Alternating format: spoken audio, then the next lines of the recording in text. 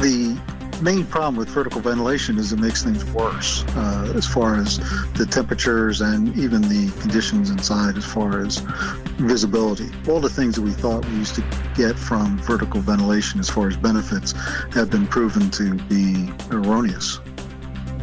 Enchanted Sky Media.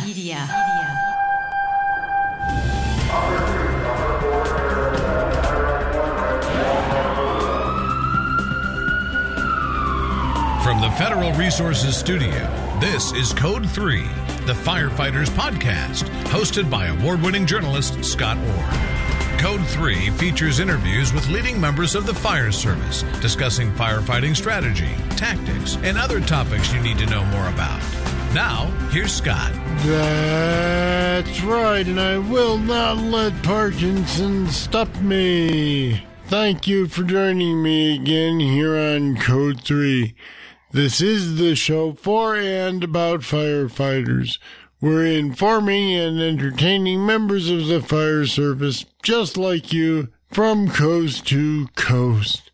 With more and more firefighters being injured as they work to ventilate roofs during a structure fire, we need to ask, why are we still putting crews up there in the first place?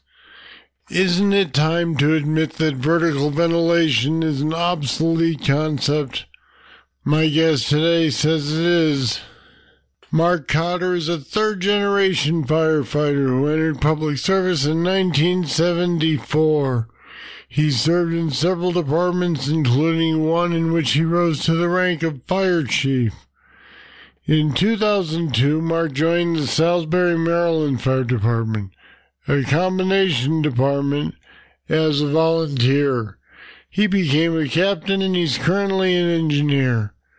And Mark Cotter joins me now. Welcome to Code 3. Thanks, Scott. Thanks for having me. It seems like we're hearing more and more reports of firefighters falling through roofs. Is the benefit of vertical ventilation worth the risk? Well, I don't think so. The main problem with vertical ventilation is it makes things worse as far as the temperatures and even the conditions inside as far as visibility. All the things that we thought we used to get from vertical ventilation as far as benefits have been proven to be erroneous, and they just don't occur. Now, just to make it clear, my focus has been about the benefits of vertical ventilation or the lack thereof. I haven't focused so much on the amount of injuries, and I bring that up because while it's nothing to ignore, plenty of folks are looking at statistics and saying there aren't that many people injured, or that there's really no numbers that support the contention that it's a safety issue. And really what I focused on is just the science, which has been very clear that there is no justifiable benefit to performing vertical ventilation. And that tactic in particular is one of the more difficult ways to get smoke out of a building. That's my focus, has been on just the science effects. Although, again, the safety and efficiency and timing and lots of other reasons argue against it. But really, just the science doesn't support doing it anymore. So from your point of view, you simply wouldn't put people up on the roof to cut holes anymore? The whole process of performing ventilation before fire control has been debunked as a benefit. We used to think that when we were able to release the smoke and heat, that it made the fire better. And the fact is, when we do ventilation before fire control, while it's still a ventilation-limited fire, which is most of the fires we go to, it makes things hotter and worse, even inside the building, despite the amount of flames and smoke and heat and everything else that gets blown out. There's even more heat that goes inside.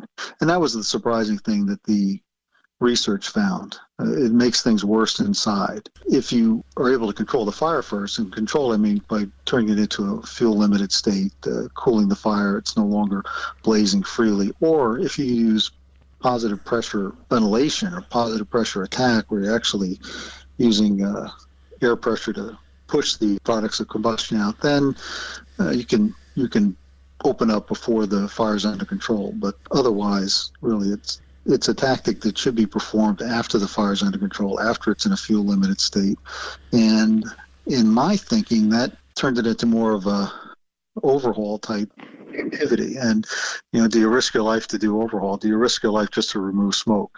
And again, not to minimize the importance of removing smoke and heat. I mean, you need to clear out the structure to facilitate search and to benefit the rest of the activities, and you have to get the smoke and heat out, but it doesn't have the same necessity or priority that it did when we believed that it was actually benefiting things. So with all that in mind, why do we continue to put crews on the roof in so many structure fire situations? Well, it's hard to turn a ship around. So many of us, generations of firefighters, were taught that this is what you had to do, that it's necessary. We even hardwired it into our approach. We have the duties of first arriving companies a lot of times are predicated on the fact that they do ventilation. The truck companies, ladder companies, it's one of their automatic assignments. And again, there was just this strong belief that it made things better. One of the problems or one of the confusion things that came from the research was that they noted that vertical ventilation was actually the most efficient method of removing heat and smoke, as in a chimney. If you open up the roof, the hot air was going to rise and things are going to clear out a little faster than if you just do it horizontally by opening a window or door.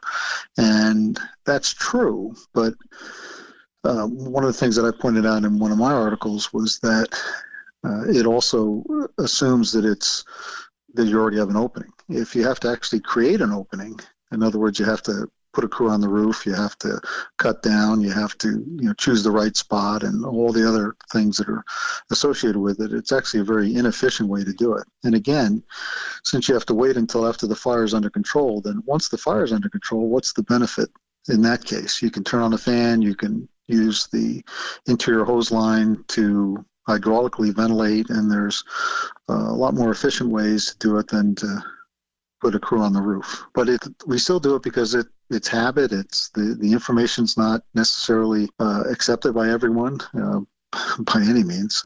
There are a lot of strong proponents of vertical ventilation, and personally, I think a lot of people take a lot of pride in their ability to do vertical ventilation, and they're very good at it. And this is kind of a threatening thing that we're going to say that this is just stop doing this.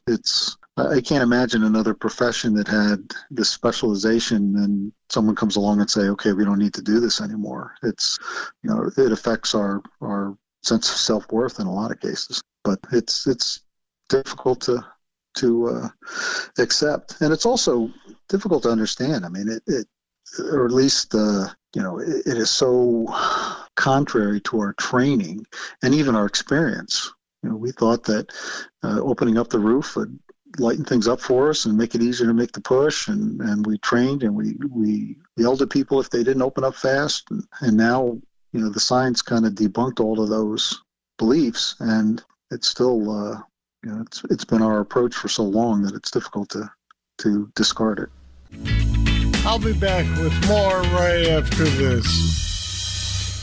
When that call comes in and you rush to head out, the last thing you're thinking about is your safety. But your safety is all Federal Resources thinks about. At Federal Resources, we work to make sure that every responder is equipped, trained, and ready to come home safely. You look out for everyone else. Let us look out for you. Learn more at federalresources.com.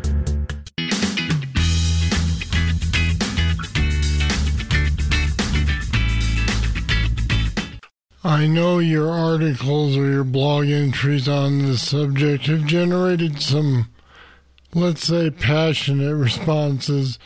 Some people have been very angry. Tell me about that. I blog on the Fire Engineering Training Network, and it requires that people who respond do so by their name. There's no anonymous posting done. And that has meant that most of the comments I get are pretty well reasoned. I get people who maybe debate the science or the finding of the science or maybe debate my take on it, and I'm okay with that. A lot of the other criticism that you talk about comes on the more anonymous things, on like the Facebook and some formats that are not really refereed. And fortunately, I don't really participate in those, so I'm not really exposed to that. And the folks that I've engaged with, they've been, even if we've disagreed, we've tried to be respectful and point out our beliefs and differences and such. And frankly, the research is ongoing. The Underwriters Laboratories is performing experiments now, and I believe in Ohio, where they're doing burns. And I've heard some of the preliminary things, and so far it looks like it's confirming the beliefs that I'm promoting. But we just always have to wait and see, what the research shows. But so far, there's been just continued support for abandoning any kind of ventilation beforehand.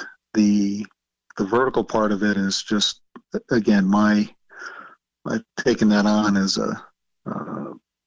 one of the topics, just kind of connecting the dots. If ventilation before fire control is bad and we have to wait until after fire control to do ventilation, then why are we bothering going up and cutting a hole in the roof? For the safety, the efficiency, the timing, the costs, the damage done to the building. And some of that caused a lot of the passion, because people thought that I was trading the cost of damage to a building for, say, a life saved and things like that. And that's certainly not what I was proposing at all. What I'm saying is that we have a process that has absolutely no benefit. So anything we do is a waste. The effort we have, the risk that we get involved in, any damage we do to the home, just the fact that we are utilizing our resources, 2 or 3 or more firefighters and their equipment, to go perform a function that is not helpful and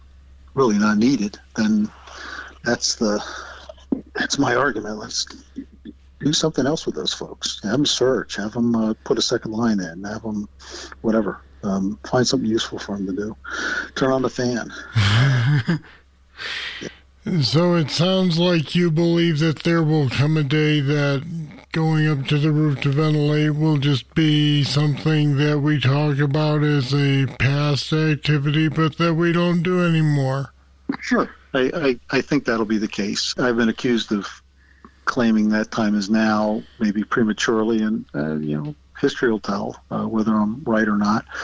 But it'll go the way, I believe it'll go the way of riding on the back step of a fire truck that we thought was, so necessary to be able to make a rapid deployment. It'll go the way of open cab fire trucks. I mean, my first department had open cab fire trucks until the manufacturers started charging extra to cut the top off of the new cabs. So they finally got enclosed cabs, and they thought that it was necessary to be able to view what they're coming up on. And you can go on and on and on, and it may in fact be cyclical. It could come the day that when firefighters have jetpacks and we're able to open up roofs a lot easier with lasers or whatever, that it'll be helpful to do. Just like the day of doing external streams, we had abandoned that for a generation or so, thinking that, okay, that's not the way to put out a fire efficiently. We found that going in and putting the fire out is the way to go. But now we're circling back to say that, well, external streams aren't bad if you do it correctly and you understand their limitations. So, but yeah, I think that vertical ventilation as it's performed now needs to be abandoned, probably will be abandoned. One of the criticisms I got was that there's a potential to be cited for negligence if you send a crew up to the roof and they fall through, and someone who has read the research can say, well, what were they doing up there? What were you expecting to get? What were you trying to accomplish? And then we've seen cases where that has, while not necessarily been cited for negligence, you can look at the research and look at the video and say, well, what was that? So that's a potential also. And, I mentioned in an article one time, we used to kind of look down our noses when members of the public would ask, "Oh, what are you doing up on the roof? How come you're cutting a hole in the roof and the fire's on the inside of the building? Why are you doing all that?" And we would have to calmly explain why we were releasing the heat, and same thing about attacking from the unburned side. Well, the fire's on the front porch. I can went to the back door. And we'd explain why it was important to go to the back and attack from the unburned side. And now, when you look at the research, we go, I guess the public was right all along. Yeah, we were, it seemed like a good idea at the time, but now we don't have to do that anymore. At least not as a general rule. One of the things that motivated me to write my last article really condemning vertical ventilation was the fact that a lot of respected experts are coming out against it. The Blue Card command system has abandoned it as a recommended tactic. Is that right? I was not aware of that. Yep, that was, I learned that about a year and a half ago at FDIC, I guess in 2017 or 2016, that they had taken it off. And I cited that the FDNY, which so many fire departments look at as a real street lab for techniques and for the way things should be done. They have not done vertical ventilation on peak roofs in at least a generation. I mean, it's part of their SOPs is they don't do that. And when I pointed that out, there was kind of a hue and cry that, well, that's just because they don't have to do it very often, and there was a lot of disbelief that was really their SOP, but it really is. They don't cut open roofs on peak roofs, which is what we're talking about. On homes, typically. On homes, correct, yeah. The research, and what I usually cite is what the finding for the UL and NIST research, which is 1 and 2 family residences, 1 and 2 story buildings, basically your common residences of common construction, and what they found as far as the effects of ventilation, and the ill effects of ventilation. So that's what I'm looking at. Now, certainly you still have to send a crew on the roof for commercial fires and to do inspections and do, for size up, et cetera, et cetera. Although you can make a strong argument that if, and again, this is getting beyond the research, but if ventilation doesn't work on a single-family home, is it going to work on a warehouse? Is it going to work on a repair shop and all the other things too? So, but that's not something that has been researched. And it looks like the only constant in firefighting is change. Oh, that's for sure. Okay, Mark Cotter, thanks for talking with us today on Code 3. It's been my pleasure, Scott. Thanks for having me. And we've put some more information about reasons you might want to stay off the roof on our website at code3podcast.com/vertical. Check it out. Now here's your trivia question. Name the 2 types of ventilation methods performed in conjunction with either vertical or horizontal ventilation. I'll have the answer right after this. If you like Code 3, you'll love the Code 3 Bull Session. It's more discussion with our guests on any topic. Sometimes it's serious. Anywhere from 14 to 18,000 volts of electricity shot into my right hand and exited my right leg and right arm. Spent about 4.5 months in a burn unit. Sometimes it's not so serious. And once again, I refer to the late Chief Brunacini. I can remember when his book first came out, Fireground Command, there were people that were ready to hang him in effigy. And nowadays, we refer to him as St. Bruno. But it's only available to patrons of Code 3. Find out what you've been missing. Go to code3podcast.com/support. Pledge just $10 a month to support Code 3, and you'll get immediate access to all the Bull Sessions in our library and future interviews as we post them. Become a patron today. Here's the trivia answer. The 2 types of ventilation methods performed in conjunction with either vertical or horizontal ventilation are natural and mechanical. That was almost a trick question. All right, that's it. That's all for this edition of Code 3. I'd love to hear what you think of this show, or if you have any ideas for guests or anything else. Just email me, scott@code3podcast.com. Thank you for listening. I'll be back next time with more, and I hope you'll join me then. I'm Scott Orr, and until then, I'll see you later. Code 3 is made possible through the generous support of Federal Resources. Visit them at federalresources.com. This show is a production of Enchanted Sky Media. To contact us, get more information on today's show, or to subscribe to the podcast, go to code3podcast.com.